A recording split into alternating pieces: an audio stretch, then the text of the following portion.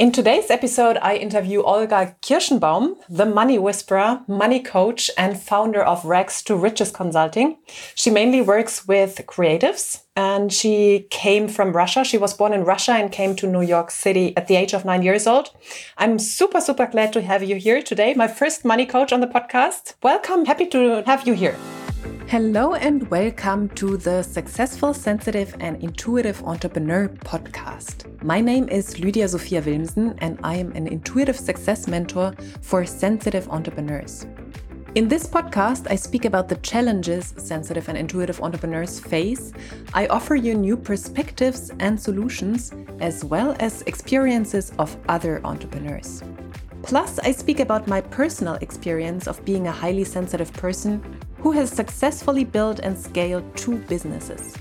All of that with the goal to make you and your business even more successful in your very unique and authentic way. Have fun and enjoy. Thank you so much for having me, Lydia. I'm super excited to talk money today. Yay! Okay, let's get started. First thing, as always, I would love to hear a little bit more about you, about your story, and how you started around money coaching, how you got into that game. Yes. So when I was graduating from high school, I was one of those few people that actually knew what they wanted to do. I knew I wanted to go to school for accounting.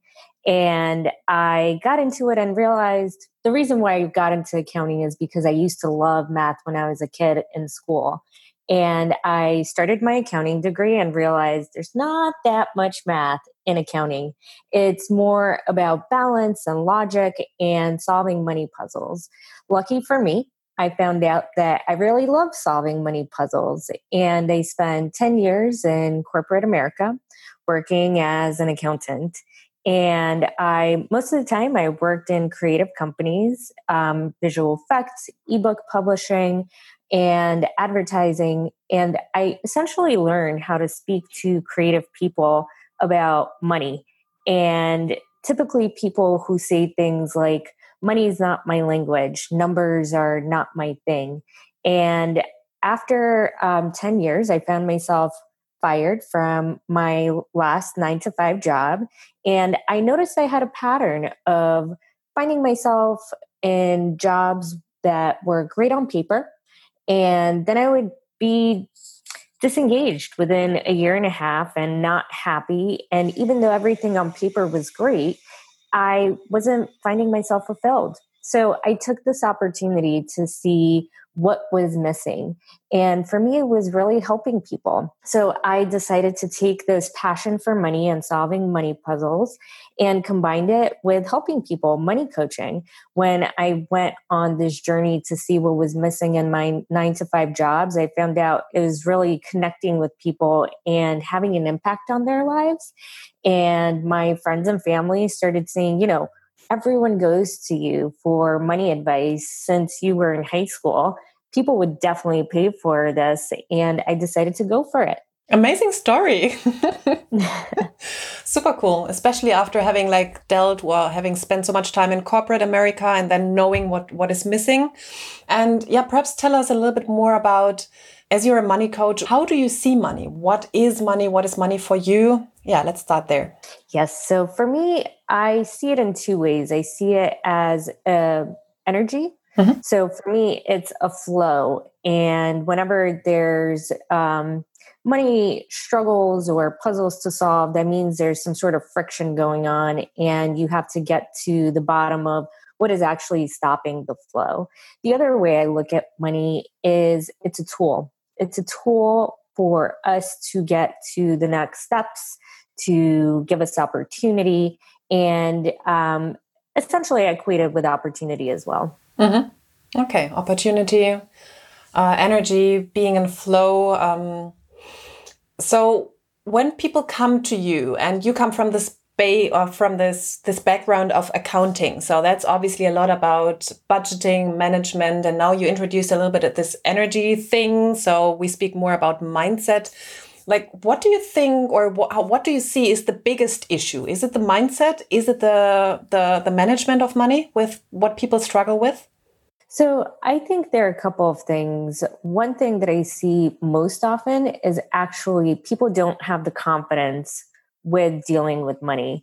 So a lot of the time, people will come to me and say, for example, I want to save for retirement or be more prepared, and I feel like I'm not doing enough. We start going through the things that they are doing, and what we realize is they're actually doing really well. They just are missing the information. And the way I like to describe it, it's almost like you're walking through a forest that's super dark without a light, and you're taking stabs in the dark. You don't see what's happening. So you feel like you're lost, you're not sure where you're going. And once we start unpacking the habits that they need to align with their goals, that's when they realize that they actually are doing a lot more than they give themselves credit for. So that's the first thing, that people don't have the confidence that they actually know what they're doing. And the other thing is most people don't budget. And I think it really comes down to not managing and having intentions for your money. When you have, even if you've never budgeted before and you decide, I'm going to start managing and maintaining this, it will begin to kind of force you down that path of figuring things out. Okay. Can you perhaps explain a little bit more for the audience what you mean or what budgeting is basically? I have an idea, however, explain it in your words, please. Yes. So a budget is your expected income minus your expected expenses for the month, and the rest would be your discretionary income. The way I like to make the distinction, because there's a lot of people who come to me and they say I budget, but what they actually are doing is just expense tracking. So the crucial part for there to be a budget, you have to sit down in the beginning before the month actually starts happening and figure out what you want to have. What are you expecting? So, what do you expect for your income? If you have a 9 to 5 job, that's fairly simple. But then, what are you expecting for your expenses, and have realistic expectations? For example, maybe it's a month that you have a lot of birthdays and you're going to be spending money on gifts, or perhaps it's Christmas time, holiday time, and you're going to be spending more money on entertainment and gifts and things like that.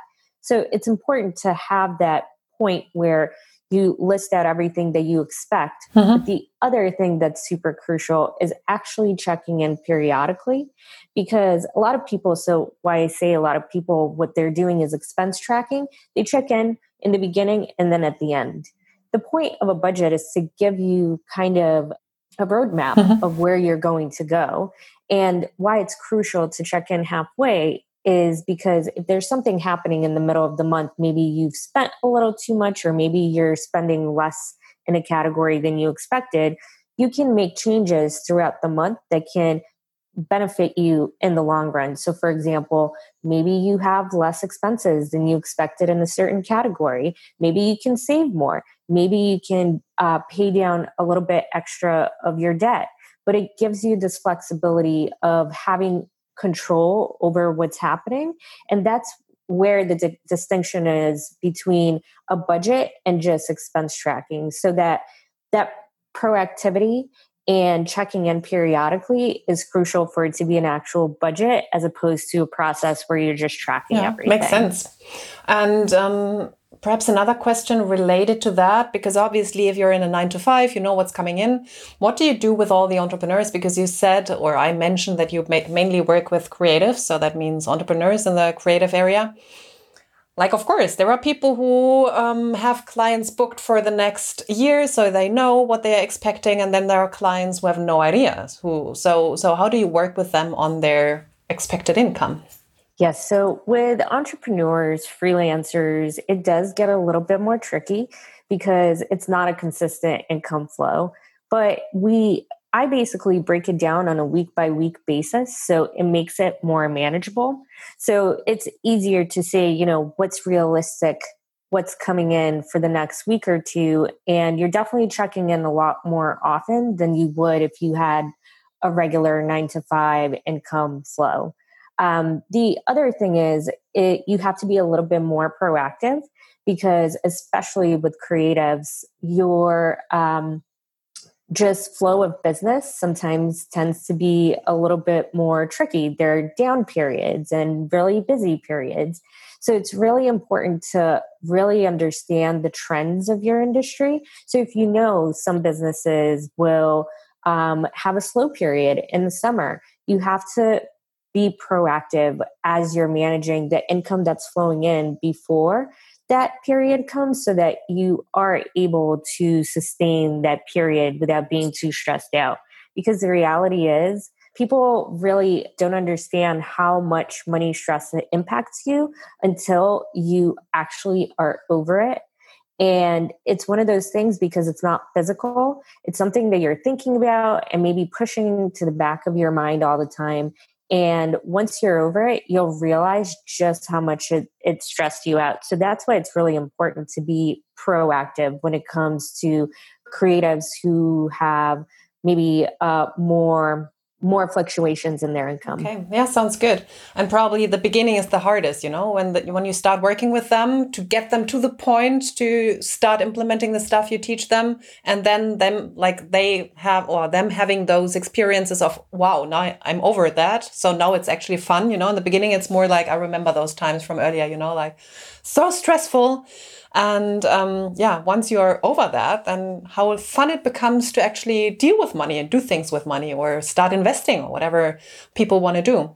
So absolutely. I would have another question. And this is like, would you say everyone can become rich? Or is this a characteristic that you need specific characteristics to become? And I mean rich, not just having 1,000 euros in the bank account. I mean like wealthy, rich. Yes. So I like to make a distinction between rich and wealthy. So to me, definition of rich is just having a lot of money and, like you said, having a lot of money in the bank account. When it comes to wealth, it's more legacy building and building something that's a little bit more lasting. So, for example, having multiple income streams, and that could be for a person that just has maybe a side hustle, 9 to 5, and other ways of generating income. Or it could mean for a business owner, freelancer, that they have multiple income streams as well. There's multiple ways to do that, especially these days with the internet. You can write a book, you can do a course. There's so many opportunities to have multiple income streams. I think it's all about mindset, but it's important to understand because it's about mindset, it is an ebb and flow, just like life. So it's very possible. And we hear stories like this all the time. Someone who has abundance and wealth, and all of a sudden something happens to them and they lose it. I think it's all about knowing what that frequency feels like. So once you get into that wealth mindset, it's so much easier to hone it because you know what that frequency is like. But I think the distinction I'd like to make is that there's many people who believe that you can't be wealthy with a 9 to 5 job. And I think it's one of those things where creatives feel like they're supposed to be starving artists. It's a big misconception. There's ways to create wealth in so many different ways. You just have to see the opportunity. And if you look for the opportunity and know what drives you and really gives you passion, even if you have a 9 to 5 job, you'll be able to create wealth in your life. Okay, love that. So it's less about characteristics, it's about mindset. And you mentioned also you have to hone or tune into the frequency of wealth. Like, how do you advise people to do that if they have never experienced wealth? Especially like my clients, they come from working class, there is even like a lot of issue around being rich, making money. It's like very evil, even though they don't see it like that or say it like that. And it's like, wow. And now they shall tune into the frequency of wealth they have like for generations not experienced. Absolutely. I can definitely relate to that. My family coming from Russia when I was 9, my parents grew up in communist Russia where, having a lot of wealth was frowned upon. communism. Everyone was supposed to have the same exact amount. It's not a good thing to have more than other people. And it's something that I realized I also had a similar mentality that money is evil.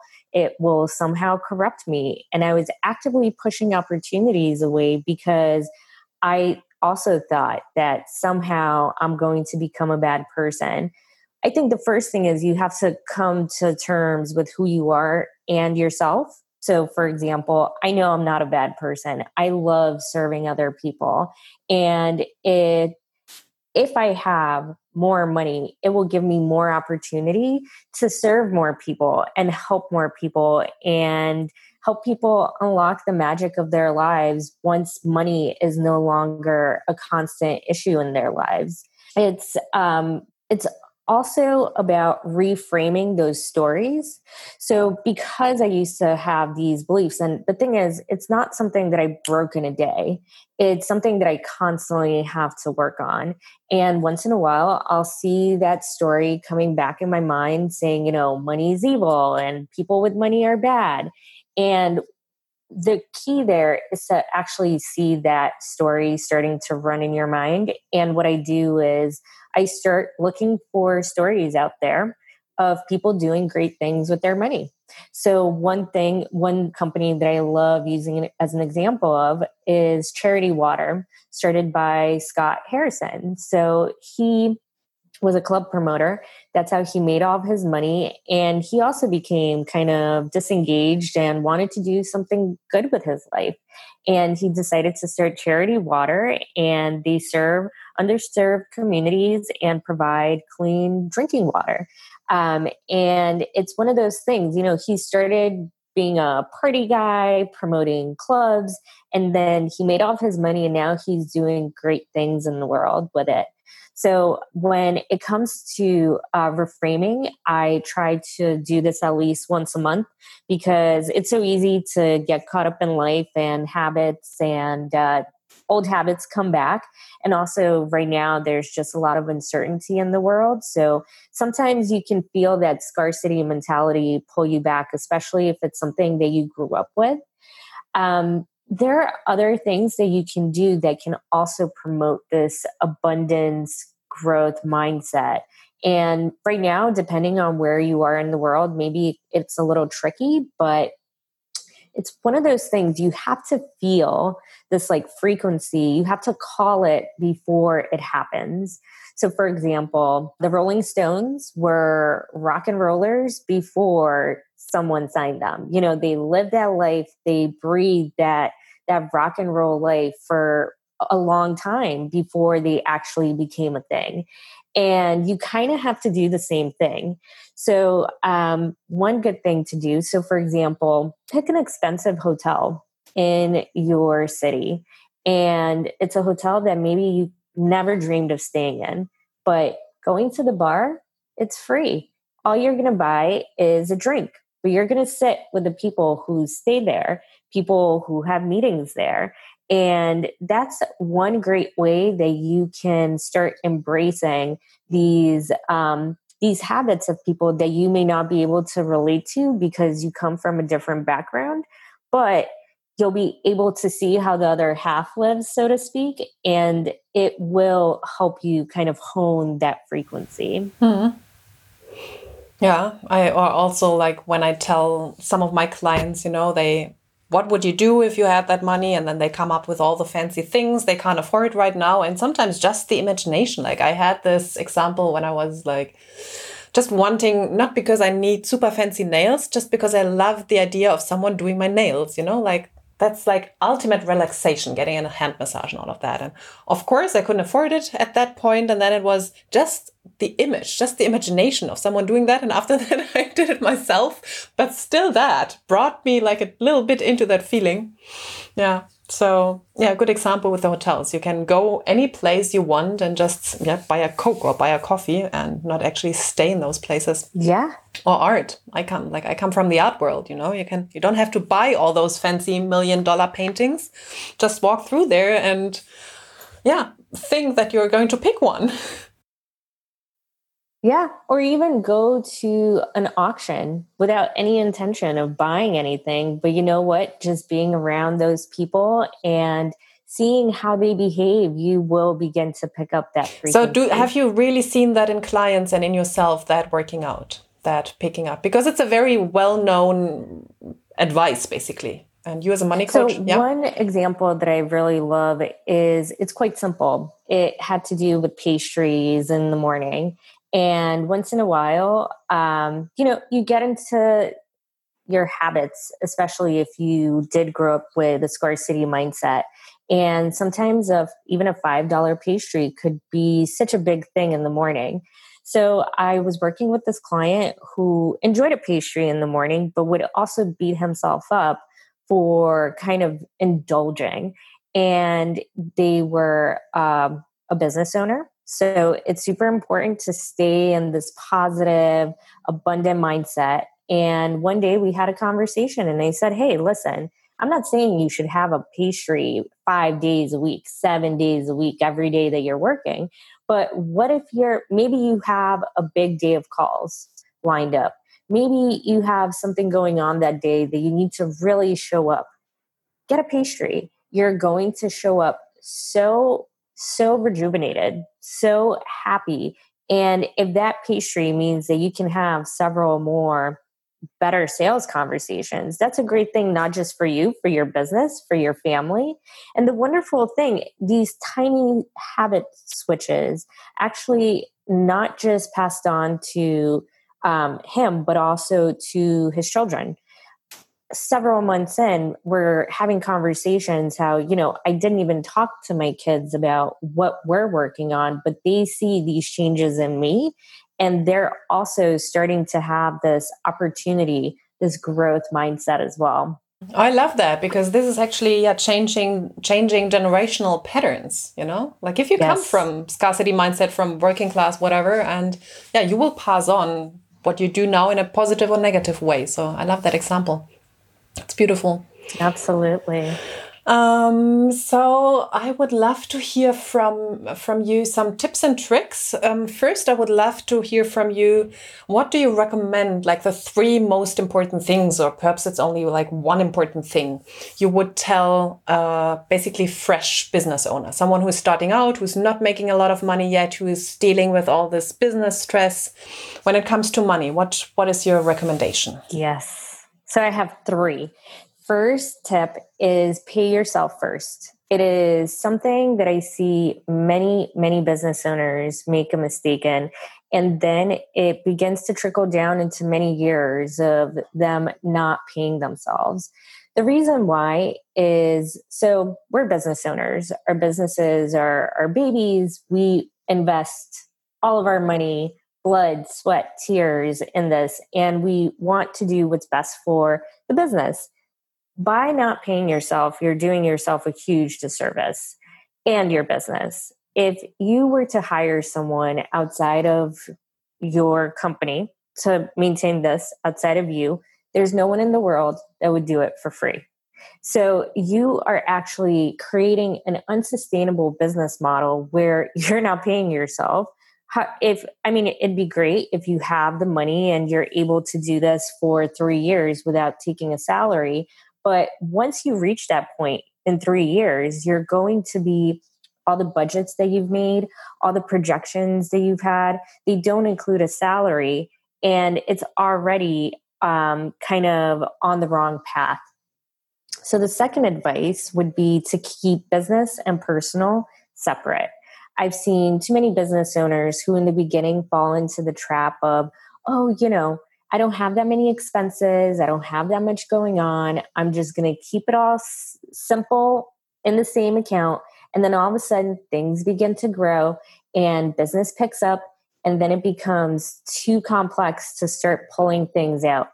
And the issue with this is if you've created a company, you are not going to want to be on the line for everything that comes with the business. You want a wall of protection between you and the business. And once you start colluding all of your finances, that division isn't so clear. So God forbid, something happens and there maybe is a legal issue with your business. If you're colluding things between the business and your personal finances, it's going to be a lot easier for people to come after your personal finances. And then the third thing, pay attention to the money side of business. It's obviously more for people that I work with because I work with so many creatives and they just avoid the money side of business. But it's so, so important. In the first 10 years, most businesses that fail, 83% of them, it's because people aren't paying attention to the money and the cash flow. So it's, if you want to have a chance at business, I know it can seem so intimidating, but find someone who can help you. Maybe it's a friend, maybe it's an old colleague, maybe it's a YouTube video. There's so much information out there. Pick one thing that can help you get a little more confident, and I promise it will get easier. Okay, love those tips. Yeah, beautiful. Would you say, or because the other question would be, what do you recommend to people who already bring in, let's call it 6 figures, 7 figures, like who are having cash flow, who are making money? Do you have different tips for them? Yes. Okay. So I have 2 tips for people who are already making 6 figures. And one thing is, find out what your money personality is.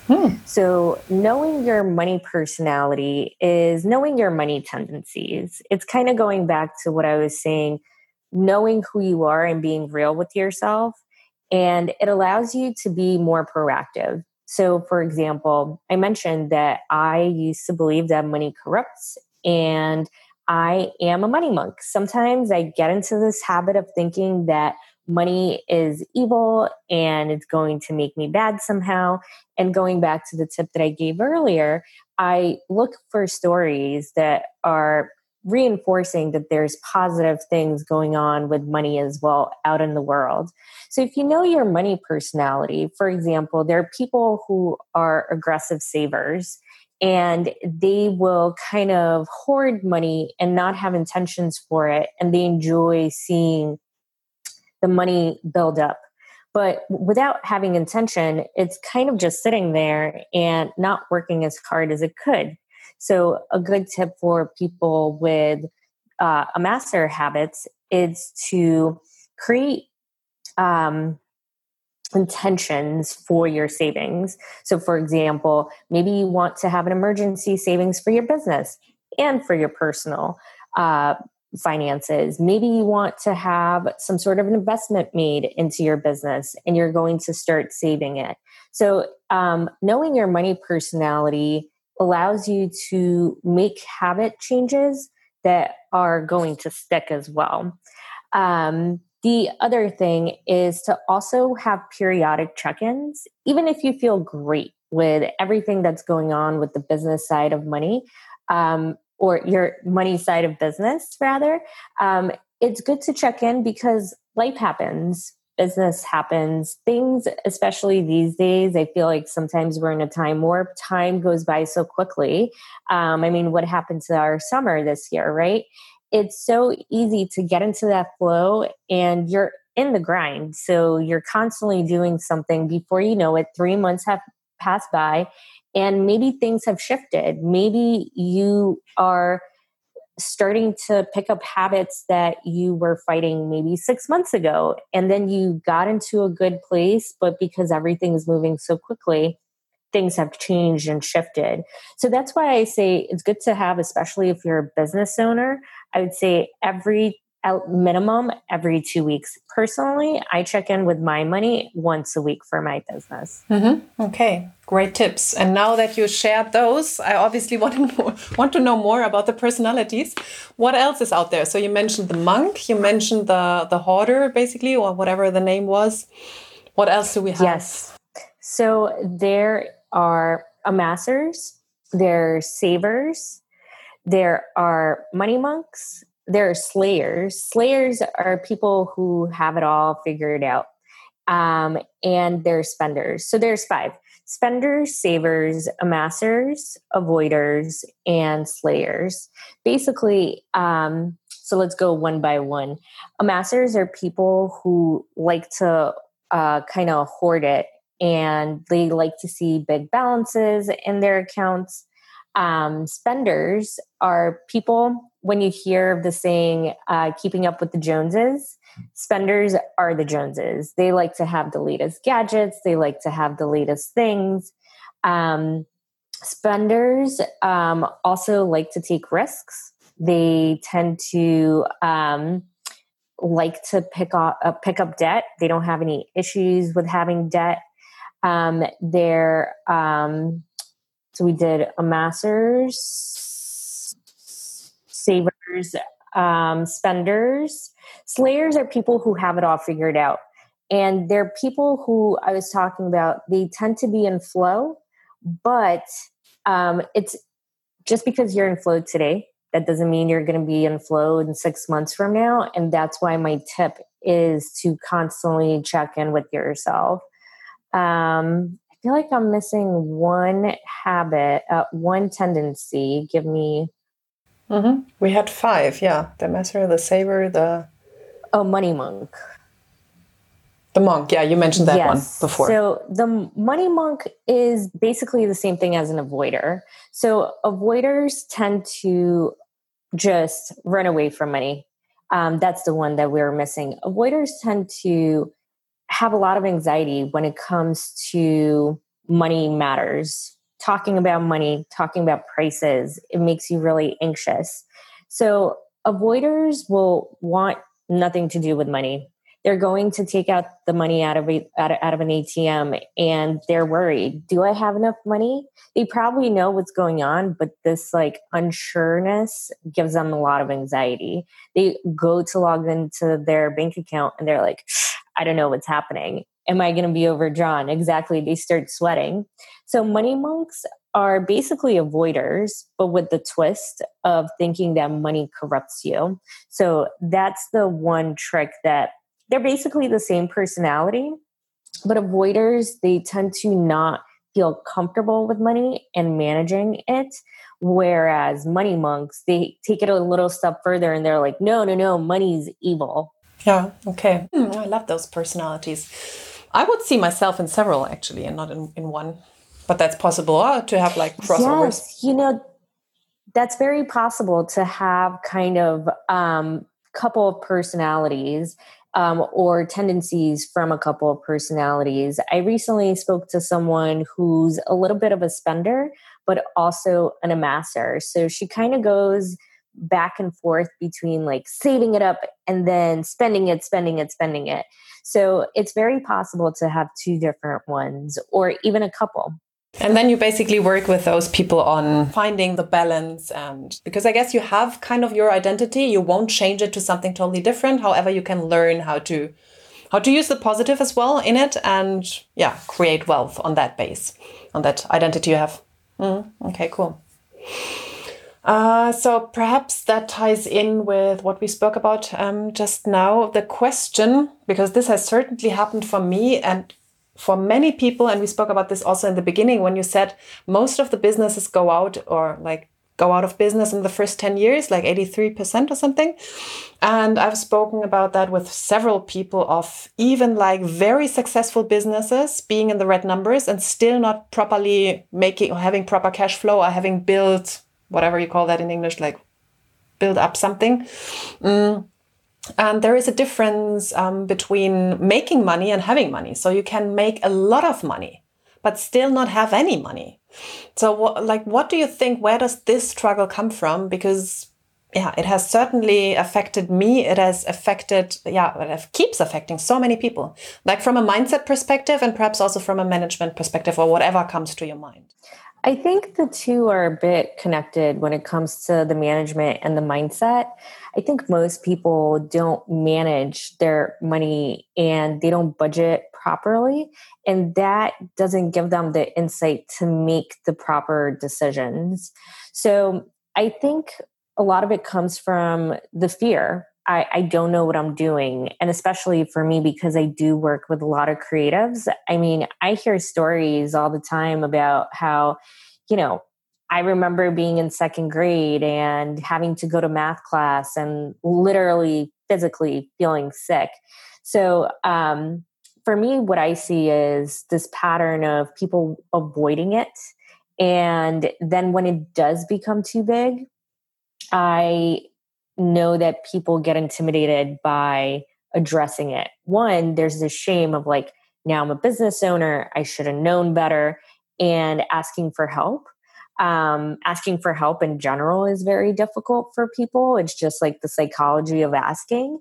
And it's just one of those things that snowballs out of control very quickly.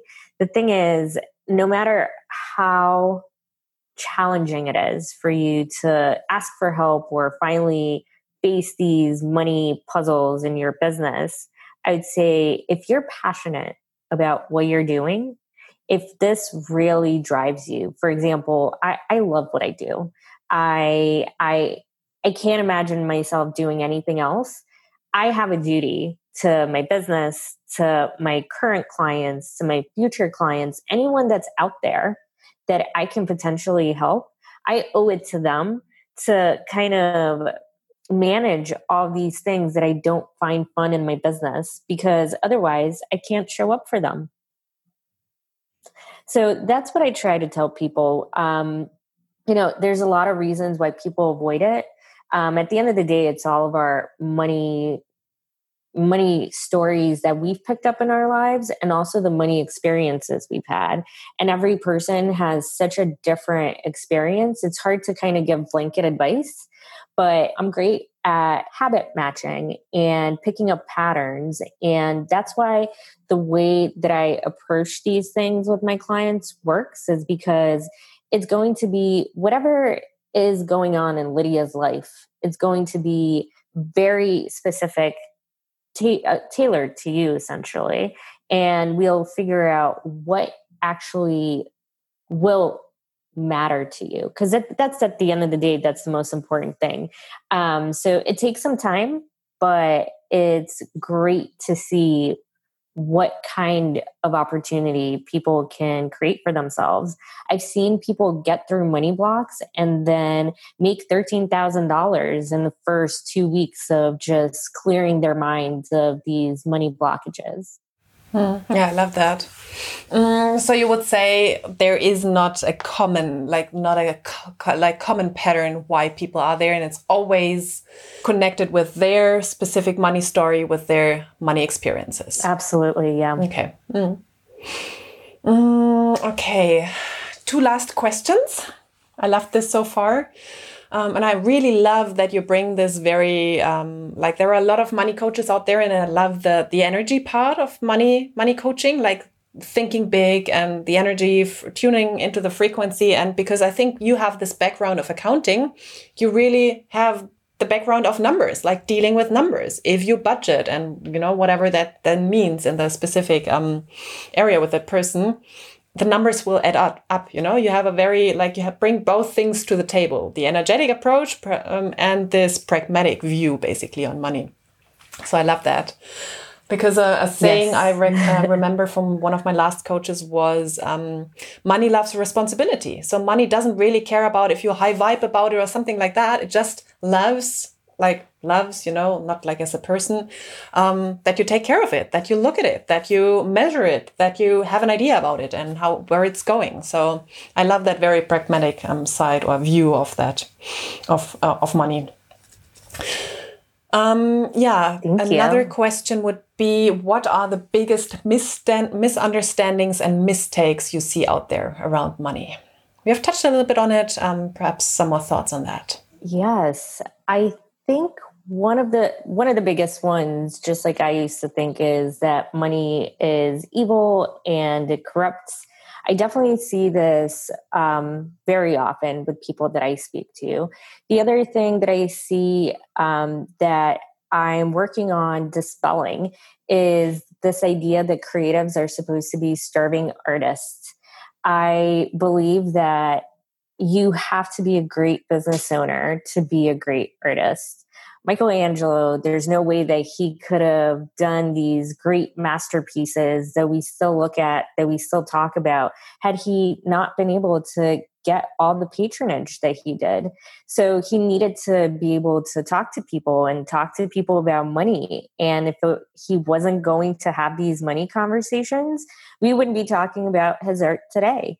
So those are the two big things that I'm definitely working on kind of dispelling. It's money is not evil. It's great to want more money. Money just means more opportunity and really more options. A lot of people say, money can't buy happiness, and that is true. But money can give you opportunities and more opportunities to find what that happiness means for you. I love that. I love that. Okay, so perhaps like around money, last questions. Any last thoughts for you, for the audience? I also have creatives, intuitives, introverts in my audience. So people who are not like jumping on the stage and doing all the big things, and rather like, being the not smaller, the quieter people. Any last tips around money from your side? Yes, I would say I can, and especially this is for creatives, just because that is the group that I work with the most. But no matter how intimidating it is, I can promise you that if you took it one step at a time, you can figure things out. A tip that I like to give people is, you may have all these numbers in your business. You may have been in business for some time and it's grown and you're not sure what's going on. Don't try to figure it all out all in one go. Pick one number for the week and try to see what that number means. Where is it coming from? How is it impacting your business?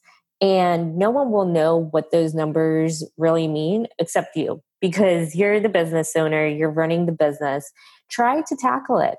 And if you're not sure how to tackle it, I am always here. But really, you can always go on YouTube. You can search a lot of things out there. There is tons of information. And don't let this be the reason why your business doesn't have all the opportunity that it needs to succeed. Mm-hmm. I love that, Olga. Yeah, and I would say I will most definitely add your contact details, your website, From Rags to Riches. I love that, by the way. Consulting in the show notes. So feel free to reach out. Do you do any free not free consultations, but getting to know you kind of things, or how do you usually work with people? Yes. So you can always contact me on LinkedIn. I spend a lot of time there. And as of September, I'm also going to start doing webinars. It's going to be a monthly webinar where I bring on an expert in their field, and we will have money conversations. A lot of them are going to be about money personalities. So if you were really interested about the money personality subject that we talked about a little today, they're going to be about money personalities and tying into other topics. So for example, generating more income, also some bigger business subjects, such as providing financial literacy education for employees. So things like that. Mm-hmm. Okay, cool. So people can tune in there or reach out to you on LinkedIn, basically. Exactly. Yeah, and who knows, perhaps because I refer like my one-to-one clients, they also get sessions with other coaches. So who knows, perhaps they get a session or several sessions with you. Yes, absolutely. Okay, Olga, thank you for your time. That was super, super interesting. Thank you for all your advice and input. And I would say until the next time. Thanks so much for having me, Lydia. It was a lot of fun.